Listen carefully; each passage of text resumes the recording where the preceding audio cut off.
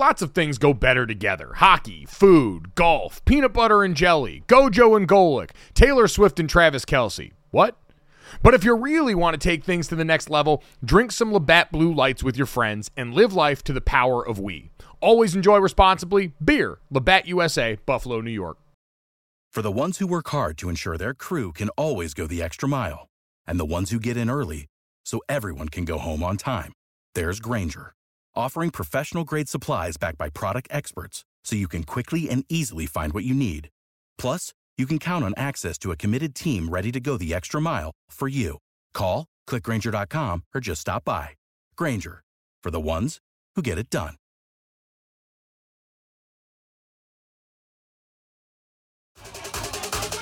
You're listening to DraftKings Network.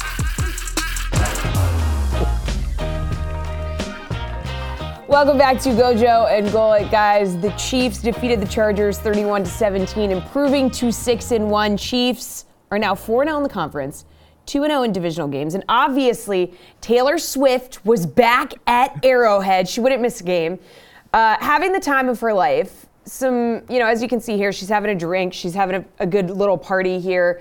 There were some shots of Jackson Mahomes behind her, like that WWE meme where like the guy's coming up behind her. Yeah, the Undertaker behind. Yeah, the Undertaker meme. So there's that. And then it looks like she and Brittany and Mahomes have a little custom handshake there. So honestly, a good day for the Chiefs, a good day for Taylor Swift.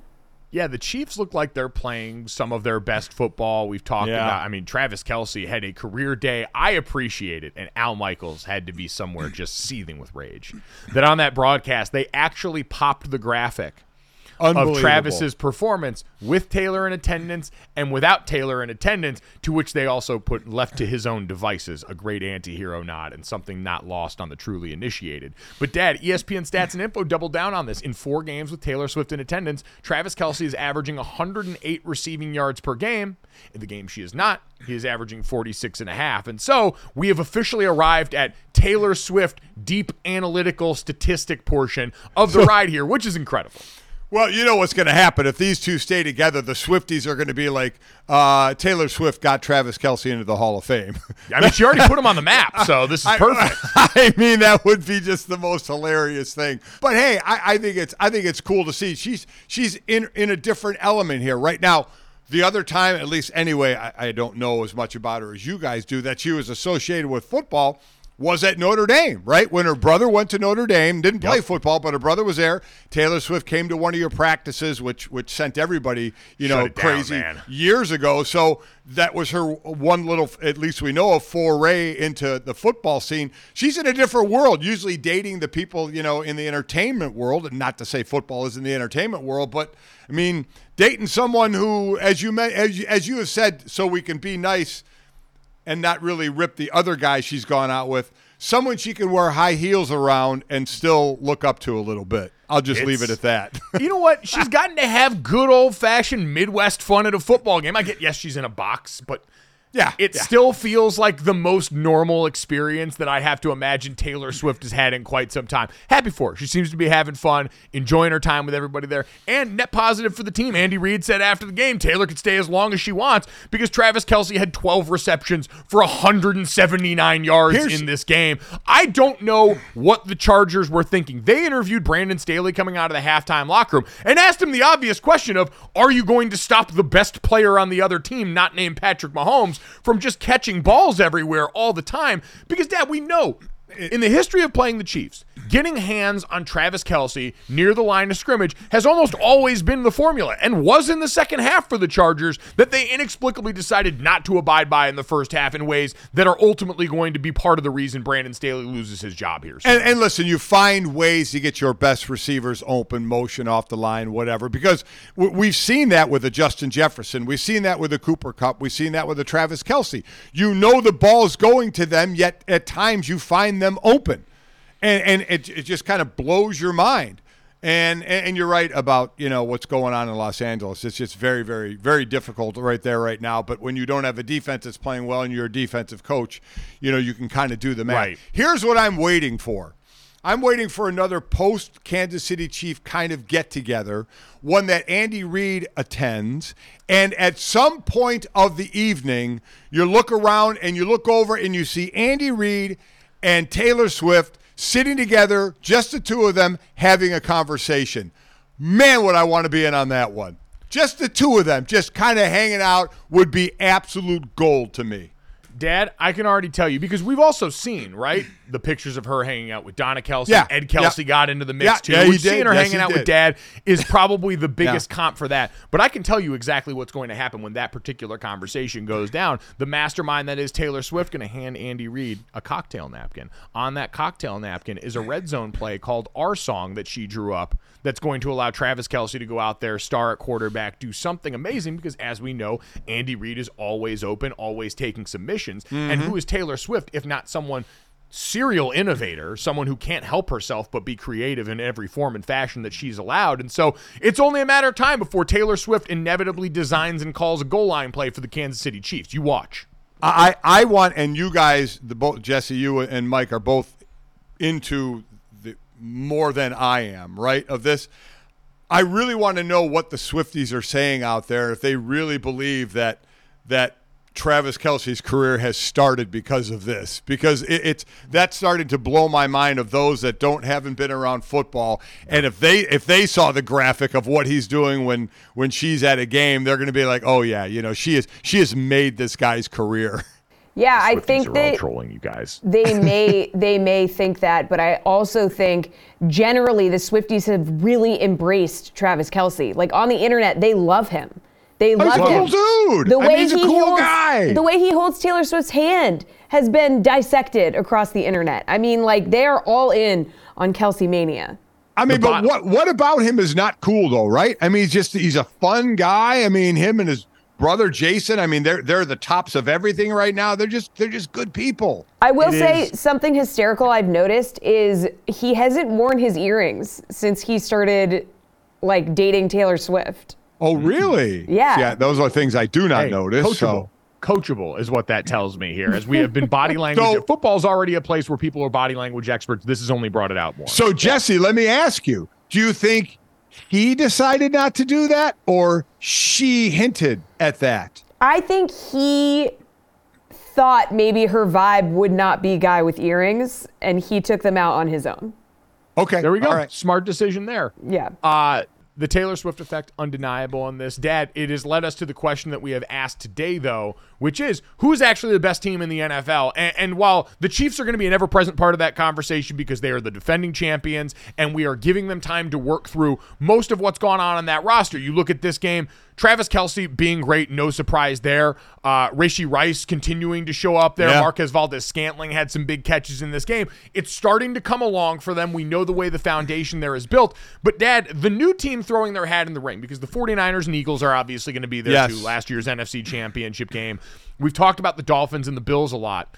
It feels like yesterday was the Baltimore Ravens announcement that they would also like an invitation to the party, the way they put it on enthusiastically. A Detroit Lions team that last week was the team that many, shout out to our good buddy Kevin Clark, went on PTI and said, or Around the Horn, and said, is the best team in football before they promptly got thumped. Dad, this Ravens team, especially now that they are healthy along the offensive line. Our boy Ronnie Stanley. Yeah, that was 2019 Ronnie Stanley out there taking dudes for a ride through the back of the end zone. That was Blindside. That was watching Blindside right there. Yeah, wasn't it? He had to go home, and I started the car for him. But Dad, it was that in the run game. It was giving Lamar Jackson so much time back in the pocket to sit and process and wait and deliver the ball downfield. That looked like what we had been waiting for all season long. And I think that's part of the reason why, Dad, we had been looking for – it was almost, in a way, it's confirmation bias. It's, hey, we know Lamar Jackson's phenomenal. He's skyrocketing up the MVP race in the NFL odds-wise. And Todd Monken, we know what he had been at Georgia and what he had done. And they had talked about in that game the way they had sort of melded. Hey, a lot of the quarterback run stuff that Greg Roman's doing, awesome. We love that. Todd Monken loves quarterback run stuff. He was doing it with Stetson Bennett, for God's sakes. and the downfield passing things that we were all excited about. We were waiting to confirm the things that we believed were going to happen for this offense, and it seemed like this weekend that we got it. So, Dad, I'd ask you, do they have a claim to be the best team in the NFL based on what we saw this weekend? They certainly have a claim to it. I'm not putting it there. I'm still putting it with Kansas City. Kansas City, to me, is the best team in the NFL. Remember, Baltimore does have 2 losses.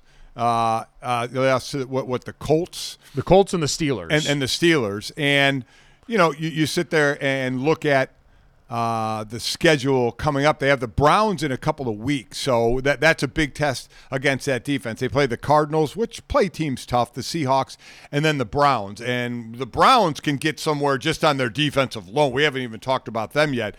God knows what that offense is doing, and God knows what Deshaun Watson's going to ever be doing at quarterback, but that defense can lead him somewhere, so that's a matchup I'm looking for. But this is what they wanted out of Todd Monken. I mean, you look at when Lamar was playing the last couple of years, there were times he was averaging 13, 15 runs a game. And not all designed, I mean. Some designed and some obviously because he's a danger and can do it with his legs.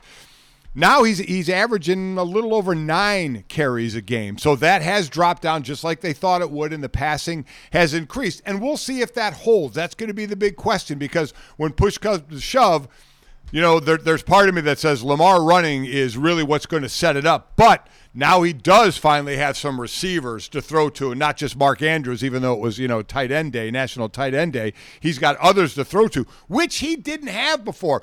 We were kind of screaming for that in Baltimore like we were in Green Bay, weren't we? For Aaron Rodgers is, my God, get some receivers. Get some help over there. And they just didn't do it in Baltimore, and now you have that a little more. So that's huge for this Monken offense. So they're right there. In the AFC, we're doing this recency bias thing, right? So it's probably it's got to be Kansas City, Baltimore, right?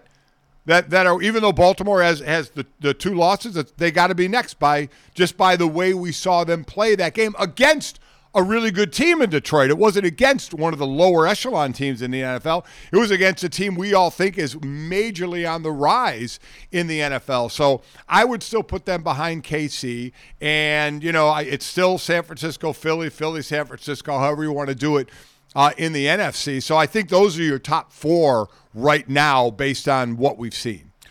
I think you're right, and you're right to bring up the context of this Lions team. They had won 4 straight games, all by at least 2 touchdowns. Right. They had scored 20 points in 15 consecutive games. This Lions team is really good, and they plucked the wings off of them like a weird little kid at recess with a fly that he caught.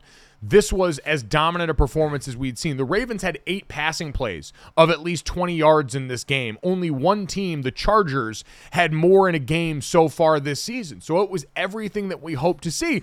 And, Dad, the thing is, too, this is who Lamar Jackson has been. Like, we've been waiting for a lot of the rest of this to meet around. There's been one game this season where Lamar Jackson has completed less than 70% of his passes. He's been great. He's been playing MVP caliber football, and that's kind of been what we've seen from him over the last number of years, but it's usually been on teams that are falling apart around him. It's been Lamar Jackson having to carry an incredibly injured squad, their running back room getting decimated before the season, the offensive line having to basically do a hockey line change during the course of a year, and Lamar Jackson's been made to shoulder that load, and it ends up becoming unsustainable in the second half of the season because even he can only do so much. And so the health of this Ravens team, we know it's the same case for every team, but man, it feels even more so for them just because of the weight that we've seen Lamar Jackson struggle to carry in the second half of seasons when it gets to be too much there time and time again. And let's not forget, I mean, they put up 38. Let's not forget the 6 on the other side. So let's give Baltimore defense a little bit of love here as well, right? I mean, Detroit scored in the beginning of the 4th quarter. That's their first score just when the 4th quarter started. Jahmyr Gibbs had, I think, like a 20 or 21-yard touchdown run. So that's both sides of the ball. An excellent defense and this offense that, as we have talked about, how was it going to morph with Todd Monken? And this right now there's a lot of season left, but this right here was the blueprint for how they want it to look. But as I mentioned, there's a lot of games left, and I'll go because that's what we can do. While teams say we got to play every week, and they do, I'll look ahead 3 games to that Cleveland game because that Cleveland defense, Mike, is giving up an average of 18 yards a drive. That's unheard of what they're doing. Myles Garrett could be the biggest freak we've seen in a long time with what he's doing, and he's got a lot of friends helping on that defense. They are, as a former defensive player, man, are they fun to watch. They're incredibly fun to watch, and for the crowd that I can already hear talking about, well, they gave up 38 points to the Indianapolis Colts and Gardner Minshew in this game. They were also only in this game because the defense kept gifting the ball back to their offense, the Myles Garrett-led Cleveland Browns. So I'm with you. That defense has looked like the best defense in football. They're a certified weapon, and it's going to be fascinating to watch that matchup because those are two of the best defenses in football. You're absolutely right. Baltimore deserves credit in that. I'm with you. I think at this point in the season, because we have the 49ers up there for so much, but they still look like the most complete team in football. But a lot of this is, who can I count on not to embarrass me in a big moment? And that's also always going to be the Chiefs until further notice right now. They are the most trustworthy team in the NFL when it comes to who is the best. And so I would have Kansas City at number 1. I would say still on their best day, and we know, a little banged up right now, but the guys that were injured, Deebo Samuel, Christian McCaffrey, expected to continue to be available this season. I would probably have the Niners at 2, and then you could probably make a real argument for the Baltimore Ravens at number 3 right now in the NFL. And I think the person, forgetting the quarterbacks, that you need to put it in glass case, don't break in case of emergency, that needs to be healthy, would you agree? Travis Kelce. If you're picking a non-quarterback of the top 4 teams, because we saw them lose by a point without Travis Kelce in week 1 against Detroit, but he's outside of the quarterback, he's that glue. He's that glue. Now they're starting to get other guys, and it's really Rice, the rookie that's been stepping up for him. But as they look for more to step up, to me, the non-quarterback guy is Travis Kelce of those 4 teams. At Gojo and Golic on Twitter, where you can vote on our poll of who is the best team in the NFL as we try and figure this out. We've talked about parity in the NFL. There's been this conversation every week, which has been fun and exciting. We've also had a lot of that in the world of college football. We will talk to Richard Johnson, co-host of the great podcast Split Zone Duo, that does a great job covering the whole hog of college football. He also writes for Sports Illustrated. And Dad, college football fans have no shortage of stuff to talk about today.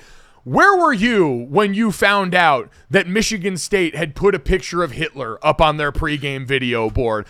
And how is that a real thing that we're saying in 2023? For anyone that missed it, during the pregame, Michigan State was getting ready to go and get their doors blown off by Michigan in a rivalry game that they were debating apparently playing because of the sign-stealing thing for Michigan, which is one of the funniest things I've ever heard. Get over it. It's just ridiculous. Go out there and take your whooping. But before this game, they were playing on their video board a prepackaged trivia game that they had actually taken without the permission of the creator of the game on YouTube and posted on their video board. It was a 40 historical question and answer bit that they ran the video on the pregame video board. And one of the questions sandwiched in between, I believe, what color was Spock's blood on Star Trek? And another question was, what country was Adolf Hitler born in? Which, again, as the creator of the video came out and said, not on its own, in the context of historical trivia, a terrible thing to ask. But when you are Michigan State, and you have had any number of different things go on campus, ranging from criminal behavior to accused criminal behavior, the firing of your coach because he was masturbating on the call with a vendor of the school that also is one of the most prominent sexual assault survivors that we have. All of that as the backdrop to then allow this to happen at your football game, Dad, is one of the most inexcusably stupid things I've seen. I've seen them come out and do the thing about how we're going to talk to the leaders of the Jewish community on campus and, we don't condone this in the message. I don't think this is some deeply rooted bit of anti-Semitism. What it is dumb. It's dumb and it's lazy. And the fact that you overlooked something like this at this juncture is inexplicable given everything that we've talked about Michigan State has gone through and been a part of. So, the Michigan athletic director said they suspended that employee who didn't really vet out the questions from a third-party vendor, which is the quiz channel on YouTube, the creator and producer of the quiz channel on YouTube, which includes Hitler's image as part of a quiz, said the school didn't ask for permission to use his content or pay him for it and defended his decision to include the question on his platform. So I don't get it. I don't understand it. It is stupidity.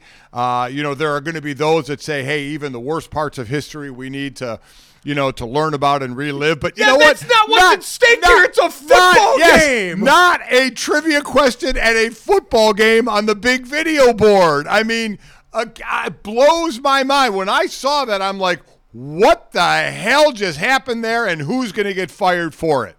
Because that was crazy.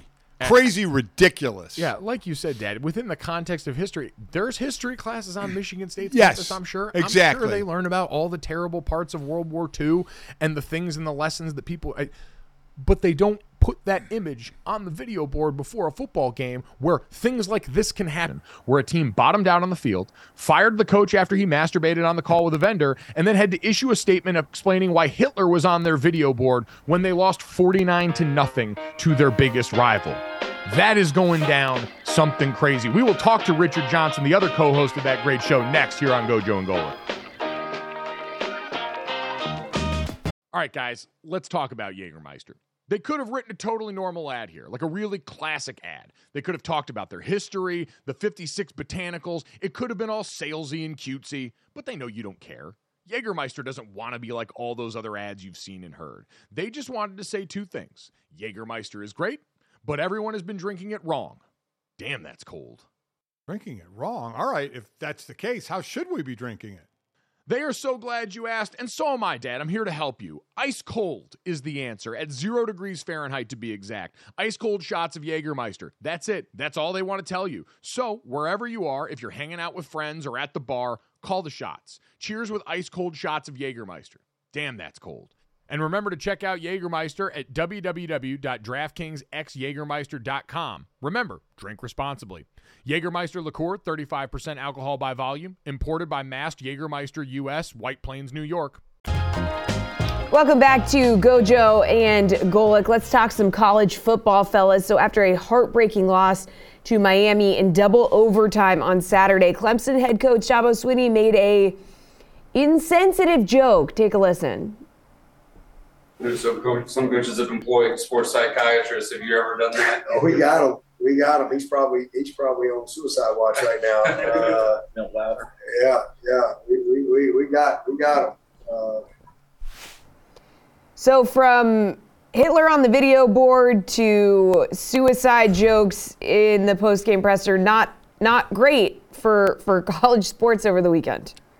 No, everyone doing a big bad job of publicly composing themselves this weekend, as you mentioned, from Michigan State, inexplicably allowing a picture of Hitler to be displayed on their video board, to now this, Dad. And listen, This is one of those things, back in the day when I was in the locker room, there used to be, jokes about this, and we'd hear people say that all the time. It's not a phrase that's, exactly, not often used, but I also think that was, 2009 to 2012, and I was a dumb college kid, and since then have learned a lot. Dabo Swinney is the leader and face of a program, and a man who publicly composes himself as a church, a God-fearing man and someone who is a true leader of men and who takes these things seriously. He said as much in an apology that he put out, basically saying that, yes, this was, I chose my words really poorly here, apologized for all of it, and said all the right things that he should have known in the moment there, Dad. We talk all the time about giving players and coaches a little bit of grace, having to compose themselves post-game in the heat of all of the moment, but this is, to me, just inexcusably foolish to come out of anybody's mouth who's got this kind of leadership platform in that kind of setting. Well, as you said, you guys joked about it as college kids when you were in college. When I was growing up, if somebody said this publicly, everybody laughed. It was acceptable. Nobody batted an eye. But we're not in those times right now. And while there are those out there that will still say, come on, it's a phrase used years ago, everybody kind of chuckled at it. It's just not the thing to do today. You have to not read the room. You have to read the era that we're in, right? And this is not the place to do that. And as you said, he apologized later for it. But you just have to be smarter in choosing your words. Yeah, it was emblematic of what's going on right now for Clemson overall, which is certainly a slide on the football field that we've seen for this team. That's been a lot for that fan base, and I'm sure that coaching staff to process, which is the kind of frustration that leads to putting your foot in your mouth like that. For more on that and the rest of what we saw over the weekend, excited to welcome in Richard Johnson. You can read him over at Sports Illustrated. You can listen to him as part of the great podcast Split Zone Duo. Richard, what's going on, brother? There we go. How we doing, boss?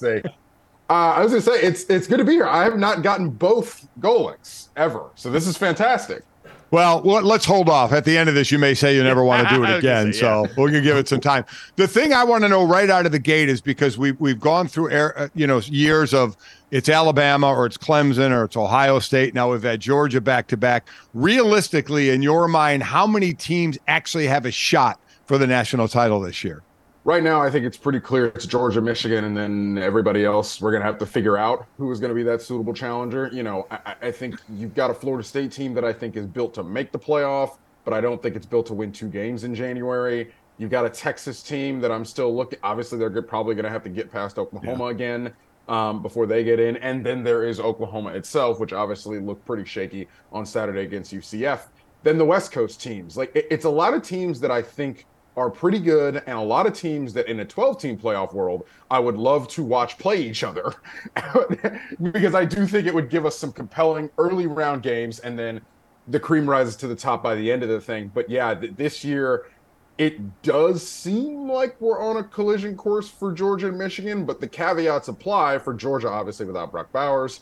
They're going to have to see my beloved Florida Gators this weekend, which is wishful thinking for me. Yeah. The more pressing issue, I do think, for Georgia is in 2 weeks when they play Missouri. I think Missouri is going to push them with their offense in a way that, and wow, I cannot believe I just said that, but yeah, I think Missouri's offense is going to be able to push them in a couple certain ways. And then obviously, look, Penn State's offense clearly is not up to the task, but we do need to see Michigan's offense against a defense with a pulse. It is fair to request that from the football gods in order to fully validate and evaluate what Michigan is. Yeah, and evaluating what Michigan is, they've obviously been in the playoff the last couple of years, won the Big Ten the last couple of years. Is there anything you've seen so far, even against inferior competition, that makes you believe all those beat Georgia periods from the offense have netted them some new tool in their arsenal that can have them winning a national title this year? Yeah, honestly, because they are doing to opponents what that 2021 that 2021 Georgia team did to just about everybody except for Alabama in the SEC championship game. They're part of, and I said this on our show last week on Split Zone Duo, part of the difference between this Michigan team and that Georgia team is perception. We knew that Georgia had shut out, or almost shut out, a Clemson team Labor Day weekend that season. We didn't know Clemson's offense was mid at the time. We found it out a little bit later. But Georgia's defense traded on that until they got into the thick of their SEC schedule and they really got rolling. Michigan just doesn't have that signature win that you say, okay, well, they did it against them and they did it against everybody else. But man, you can only play the schedule that's in front of you. And it's almost impossible to play a schedule in front of you better than Michigan is playing this schedule. It is comprehensive every single week. They went up 14-0 on Saturday night, and I was like, all right, we're done here. And I turned the TV. Yeah. So we've gone through 2 questions of the top teams in college football, and the school Alabama has not been mentioned yet. They sit there with 1 loss to Texas by 10 early in the season.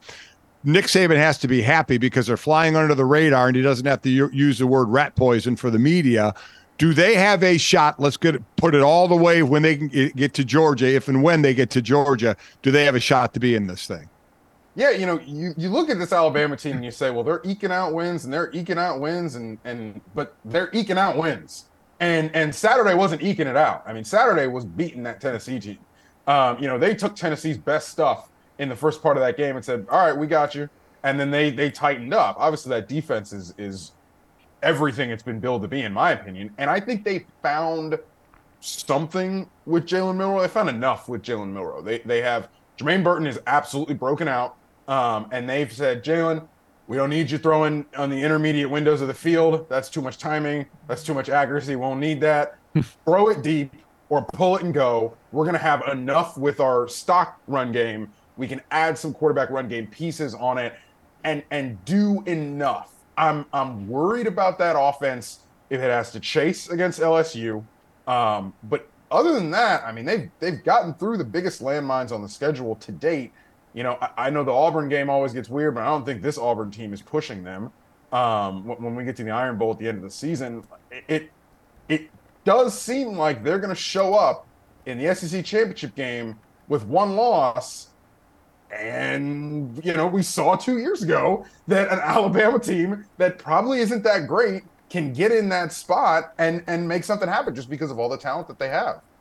We've talked about a lot of contenders. Let's talk about one that feels like they're now firmly on the outside. Only got about a minute left here, Richard. How broken is this USC machine under Lincoln Riley right now, or is this just a Utah problem for them? I think it's both. I mean, the USC team, like, to me, USC is not being built like Lincoln Riley is not building this USC team like he built those Oklahoma teams. Those Oklahoma teams were a firm foundation on offense built on a slobber-knocking run game. This team does not have that. Whether they're going to get it, we'll see, but they do not have enough of a foundation of a run game for the other stuff to work against good opponents. Now, they can come with hellfire and brimstone against the Colorados of the world and Arizona States and the teams that they are just better than, and Caleb will just make something happen. But when it gets down to it, and I haven't even mentioned the defense, but when it gets down to it with that offense is just, it's just another air raid offense to me, or air raid plus, if you want to call it that. It's been a mighty struggle the last couple of weeks for that team, humbled to say the least, and I think all the reasons you mentioned are absolutely right. Richard, we appreciate the time, man. Thank you so much. Everybody check out Split Zone Duo. Make sure you're reading Richard as well. Always doing a great job covering the whole hog of this fine sport. Thank you, brother. We'll talk to you soon. Thank you, sir. Appreciate it, fellas. Coming up next, let's take a look ahead to Monday Night Football and see what this 49ers team has to say about the best team in the NFL next. The NBA playoffs are heating up, and so is the action on DraftKings Sportsbook, an official sports betting partner of the NBA. With same-game parlays, live betting, odds boosts, and so much more, don't miss out as the NBA postseason winds down. And now that the Boston Celtics have slayed the boogeyman in the Miami Heat, Boston fans, we feel a little bit more confident about the situation. You can decide right now, and if you're new to DraftKings, you can also check this out. New customers can bet $5 to get $150 in bonus bets instantly. So download the DraftKings Sportsbook app now and use code GOJO. That's code GOJO for new customers to get $150 in bonus bets when you bet just $5. Only on DraftKings. The crown is yours. Gambling problem? Call 1-800-GAMBLER. Or in West Virginia, visit www.1800gambler.net. In New York, call 877-8-HOPE-NY or text HOPE-NY. That's 467-369. In Connecticut, help is available for problem gambling. Call 888-789-7777 or visit ccpg.org. Please play responsibly. On behalf of Boot Hill Casino and Resort in Kansas, 21 plus age varies by jurisdiction. Void in Ontario. Bonus bets expire 168 hours after issuance. See dkng.co/bball for eligibility and deposit restrictions, terms, and responsible gaming resources.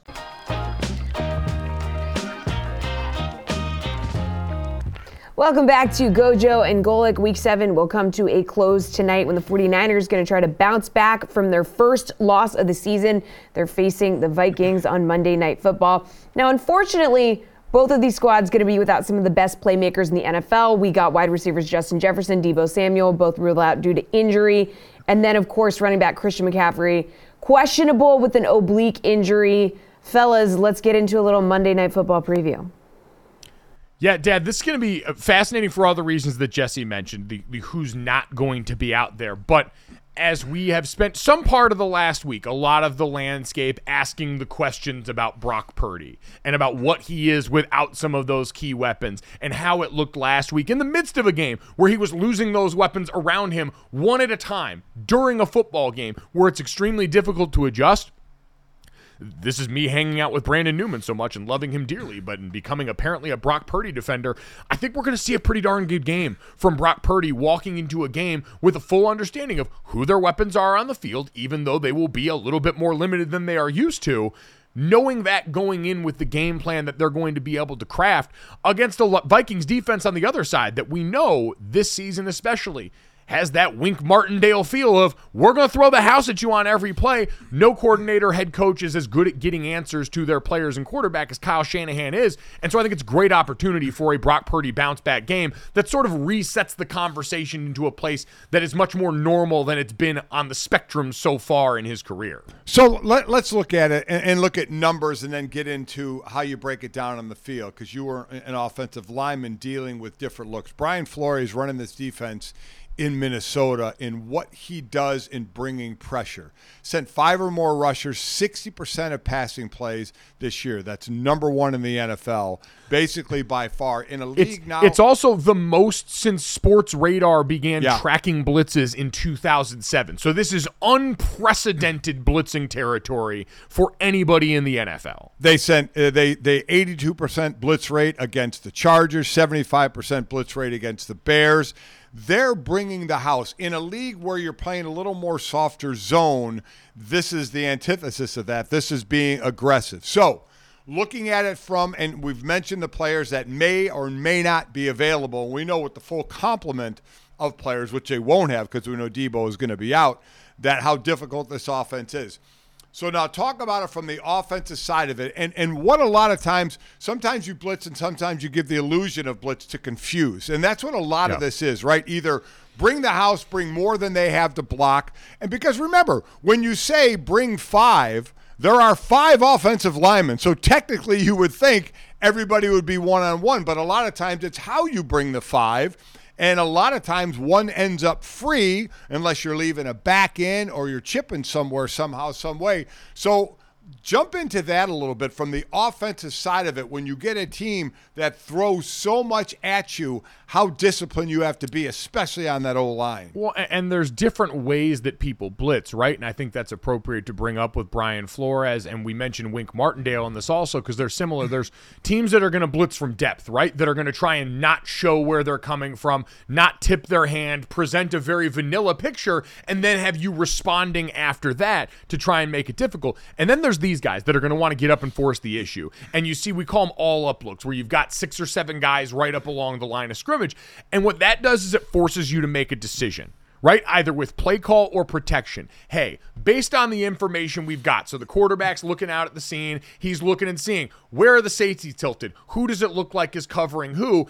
And what does that tell me about who might be coming on the blitz? And then you see the guys do the mic point and protection and figure out who's the offensive line going to block, who's the running back going to block, and as important as anything for the quarterback in situations like this where you're dealing with 5, 6, sometimes 7-man pressures where you've got no safety back there, who does the quarterback know is potentially coming free at the snap? And is everybody on the same page with that? But to your point, Dad, you can only do so much with the information you got. And so if we decide, hey, our 5 guys, we're going to slide right because we think these 5 guys are the ones most likely to come. And you make that decision pre-snap. And it's like being in a marriage. Hey, if we're going to be wrong, we're going to be wrong together. Right. And we're both going to know exactly what's going on. You got 5 guys in a marriage that are getting ready to, if we're going to be wrong together and be on the same page with each other in this fight.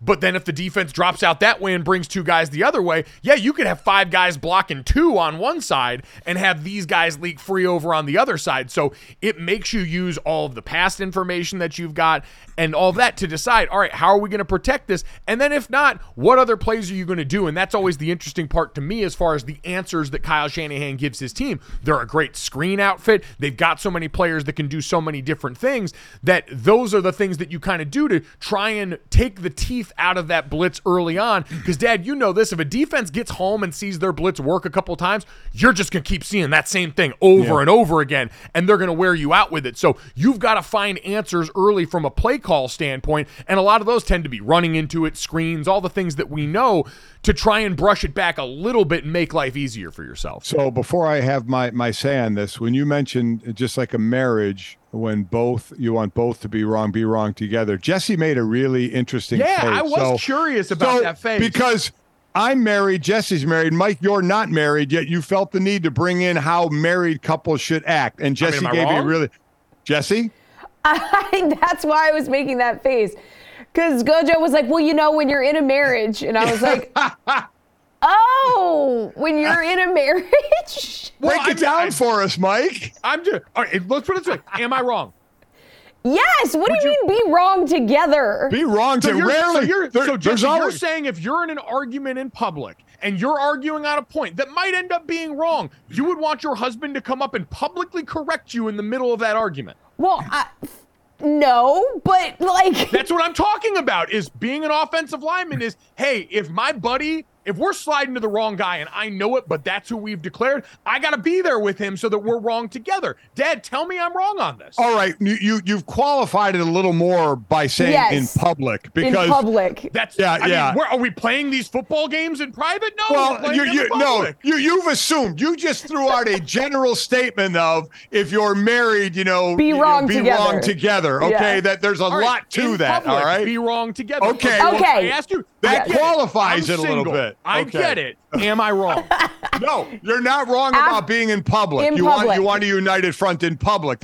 You left that out. That's why you got a face from us. I have to explain that, considering we're talking about a public football game. I'm not talking about being wrong in practice. Like being wrong in the house. You need to explain. Yeah. Because most arguments happen in the house. To be honest with you, not out in public. I'm not talking about arguments between. Again, we're talking about being a team. It feels weird that I have to explain. Oh, now you're not even talking about an argument between husband and wife. You're talking about an argument with another. Boy, you're really changing the parameters of what we really heard, right, parameters. Jesse? This is the exact parameters I laid out, but apparently I got to explain relationships and marriage to you guys. It makes me a little bit worried for everybody else involved. I don't know what's going on at home right now. I'm going to check in on everybody here. I got to see if my mom's happy at this point now because she's got my dad over here not being able to clearly read signals. This is what happens when you marry on the defensive side of the ball. Boy, this is a guy who's now talking to eat up the rest of the segment while deflecting, Jesse, because you and I both understand where he went with that and understand how general he spoke about it. Yeah, correct? Maybe it's a married person thing. I don't know.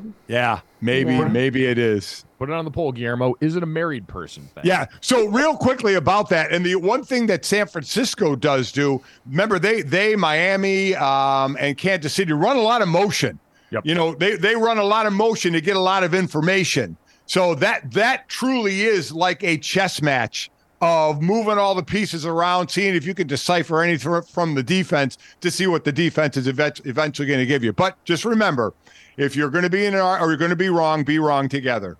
It's like motion is like when you got your kids running around the house. Oh, God, here we go. And they're going into a different room, and now all of a sudden you got to split up, and you got to go take the one out there because they're trying to stick a fork in a light socket, and the other one's trying to pour puffs all over the floor. You guys get it, right? Yeah, totally. Yeah. Just like, you know what we're talking about. You're so right. You're absolutely right. Mm-hmm. I don't know why we ever doubted you. No. I don't know why you do either. You'd be a lot better off if you would just listen to me. Your sage advice. Blindly listen to your parenting and marriage advice. And parenting, I mean, you know what? We're sorry.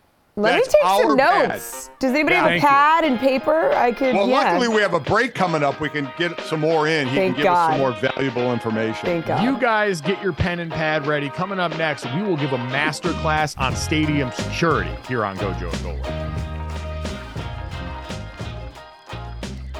Brought to you by Wrangler. Jeans, shirts, and jackets made for the ride of life. Be ready for those cooler days and longer nights in styles that are going to keep you warm and keep you comfortable, moving, and looking great no matter where you are. You can wear Wrangler jeans literally anywhere. At work, out at night, playing a pickup game with your friends, or at home watching the game on TV. They're that comfortable and that durable. And there's a Wrangler shirt for every occasion. You got casual tees, snaps, and button-ups, or you can layer them together for a little bit of both. And don't forget about the iconic Wrangler jackets. No. When the weather starts to chill and you need to venture out, Wrangler will keep you ready for anything. Add some Wrangler to your getup with jeans, shirts, and jackets that look great, fit great, and move great, so you're always ready for whatever life throws at you. Save 15% on your first Wrangler.com order when you use promo code GOJO15. Wrangler, for the ride of life. Welcome back to Gojo and Golic. Mike Golic Jr., Mike Golic Sr., and Jesse Cofield here on a show where not only did I have to explain marriage to two married people who didn't understand it, but now during the break, I've got to explain marching band parts to these two grown adults who have both gone to college, who have both seen bands up close, and who yet have no idea what a sousaphone is relative to a tuba or the differences that they carry. Really sad stuff from you guys today. You could be the smartest person known to mankind. Yeah, amazing. That must be why you're still single. It's just too much. for any one person. That's why my wife is just head in hands right now. Absolutely head in hands. She's all right, Mom. It just means I got a lot of love for a lot of different people. Oh, God. Wow. Your poor mother. What is that? This, that, and the third. 3 quick stories to finish off your day. As always, download, subscribe, rate, review. Leave us a 5-star rating. Check us out on DraftKings YouTube channel, DraftKingsNetwork.com, Samsung TV Plus, or wherever you watch us. And if you missed any of our great stuff today, including our guest, Richard Johnson from Split Zone Duo, you can get that wherever you get your podcast or right after we're done on the show on the DraftKings YouTube channel. The video is all right there. Guys, speaking of video, let's get to this. Incredible footage. So we had Alabama and Tennessee playing this weekend. The Tennessee Volunteers take a loss in this game. Alabama continues their march toward the promised land, but one man's march ended this weekend. Take a look at the post-game footage of a fan trying to run out onto the field, getting met by a security guard with force. Good God almighty. Dad, you came up and were at ESPN during the full jacked up era. This would have been prime jacked up material. I mean, that also would have been a fine and a suspension because there was a launch involved and you're not allowed to launch anymore. I mean, what a hit. But let's be honest here. Completely unnecessary, yeah, that's right? what I was going to say. Oh, come on. This is post-game. There's nobody around. The guy is no threat to anybody at all. If you got a packed stadium and someone's running around, I get it, play everything. There's nobody in that stadium. This dude, I mean, this guy went overboard in smoking this guy. I mean, and then they're trying to drag him off the field. He got up and flexed on him. It was awesome. Yeah, he did. But there was, which just goes to show how drunk he had to be to not feel the next day, the feeling the effects. But yeah, there are times when you really want to smoke a dude. This wasn't one of them. This was not in post-game. In a light jog. Yeah. Like he wasn't even, Hey man, you this never was a little know much. What these fans could be coming onto the field with. There was nobody on the field. There was nobody in the stadium. There were 1, 2, 3, at least 4 other people on the field out there with that fan. You don't know what that person could have been doing. And quite honestly, the reason I'm going to fight so hard for this is I mentioned jacked up. We now live in a day and age where we understand the effects of those hits more so than ever. We don't have segments that celebrate that kind of carnage because we are aware that these people are putting their bodies on a line in a way that could have long-term ramifications, and we're all dealing with that a little bit more.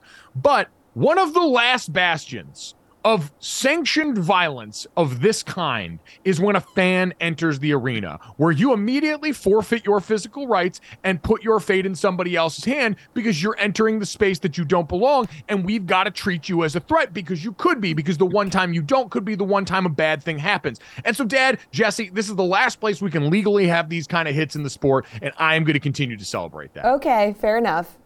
We both completely disagree because I'm normally with you. Packed stadium, players on the field, you don't know what's going to happen. The freaking stadium is empty. This dude is just trying to relive a day and think he should be out on the field as well, reliving, because that was completely uncalled for. I mean, based on that hit, he should be because he absolutely. Oh, he'd be suspended though. I mean, that's the only problem is he wouldn't be around the next game because he would get tossed for targeting. Got to lower the target zone a little bit, but bring that same gusto there. Force, mass times acceleration. Guys, let's get to that. Jesse, it feels like we should at some point institute the Magic Johnson tweet of the week on this show, but in the meantime, we will just settle for this, that, and the third. Yeah, he just came out with his in-depth analysis once again. Disappointing 14-7 loss for my Commanders to the New York Giants. It's hard to win in the NFL when you only score 7 points. Guys, he's not wrong, but again, I don't get it. He just comes out on the internet with the most basic, it's like saying to win, you have to score more points than the other team. Yeah. We know. Yeah. We know. I mean, I love how he says it's hard in the NFL to win. It's hard in any I don't care if you're playing pee-wee football. If you're playing hockey, though, and you score 7 points, pretty easy to win. Pretty easy to win. Seems like you should win that game. Baseball, even, I'd say, if you score 7 runs. So probably should have said football instead of just the NFL. But since he has part ownership of Washington, that's why I said it. Yeah, I mean, he's kind of the king of the Captain Obvious tweet that everybody usually has fun with. Do you think he just has an alarm on his phone and he's like, tweet about game? And then he's just like, okay, gotta blast one out. Do we think when he hits send, he's like, yeah, got a good one out there? Yeah, I think he's like, did it to him again. Yeah. You know what? I do want to believe, too, that it's truly him and that these are truly his thoughts, because the conspiracy theorist in me and the cynic wonders if it's such a bit now that he's got someone else in charge of his social media who is out there to tweet the most Magic Johnson thing possible as we perceive it. Anytime something like this happens, I'm going to mind the man behind the curtain and choose to suspend disbelief and just think that Magic Johnson actually just believes this with his whole heart and hits send, like you said, Dad, believing he has just authored the best tweet of the weekend. Yeah. I don't know what to think, because that conspiracy theory would be a bummer if, in fact, they're just doing it now instead of this just being who Magic is and what he does, and being heartfelt Magic Johnson. Stat Hole Sports, who does the stat guy, I think, for Pardon My Take, tweeted below this. I ran the numbers. Teams that scored exactly 7 points since 1970 are 32, 974, and 4. So it is confirmed hard to win, only scoring 7 points. So he's right. Again, not wrong. I don't know. Magic Johnson may not have been wrong once. We're still waiting to find out how right he's ever been and if Magic Johnson is ever going to really go above and beyond and be predictive. The day we get a Magic Johnson prediction, go and take that to the bank, bet the house on it, because that man and certainty go hand in hand. Jesse, let's get to the third and celebrate some large excellence on our way out this Monday morning. Yeah, absolutely. So you mentioned before we started here that you had to explain an instrument to us. So West Allegheny's offensive lineman actually came out and was playing the trombone at halftime with his band. The tweet in the video here, as you can take a look, it said trumpet, but it is a trombone. So take a look.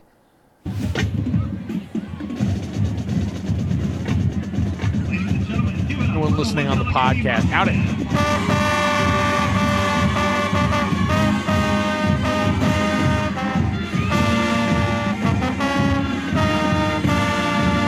A really solid-sized offensive lineman. He's so big compared to everybody else in the band, but good on him. Yeah, listen, you were a big old lineman and you played the saxophone growing up. That was your thing. So much so, Jesse, we had family picnics where I grew up in Cleveland, like 4 times a year with my parents and their people that they grew up with. These really nice picnics. And one year, I don't know how old you were, Mike. This wasn't last year. It was obviously when he was a kid. I was 24.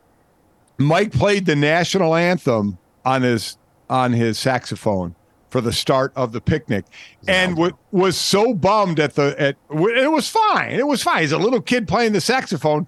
He sat in the one building. I think it was crying because he felt he played it horribly. I did play it terribly. The standard is the standard. All right. Mike was was very sensitive young man. Oh, and we were all there. I had high standards for myself, and I did not meet those standards. You were like 3 years old. I mean, come on. And I was at least in the 5th grade because that's when I started playing the saxophone. You traveled all the way with your saxophone. Oh man, yeah. He felt he laid an egg. Yeah. So everybody, immediately just starts drinking and go to the picnic, and then we look around and there's Mike in the little shed where we store stuff. He's in there tearing up, and we're like, dude, what are you doing? I mean, like you said, he was in 5th grade, so I immediately gave him a beer to kind of, wash things over. Yeah. Yep. Started drinking the same age my dad started drinking, right around 13.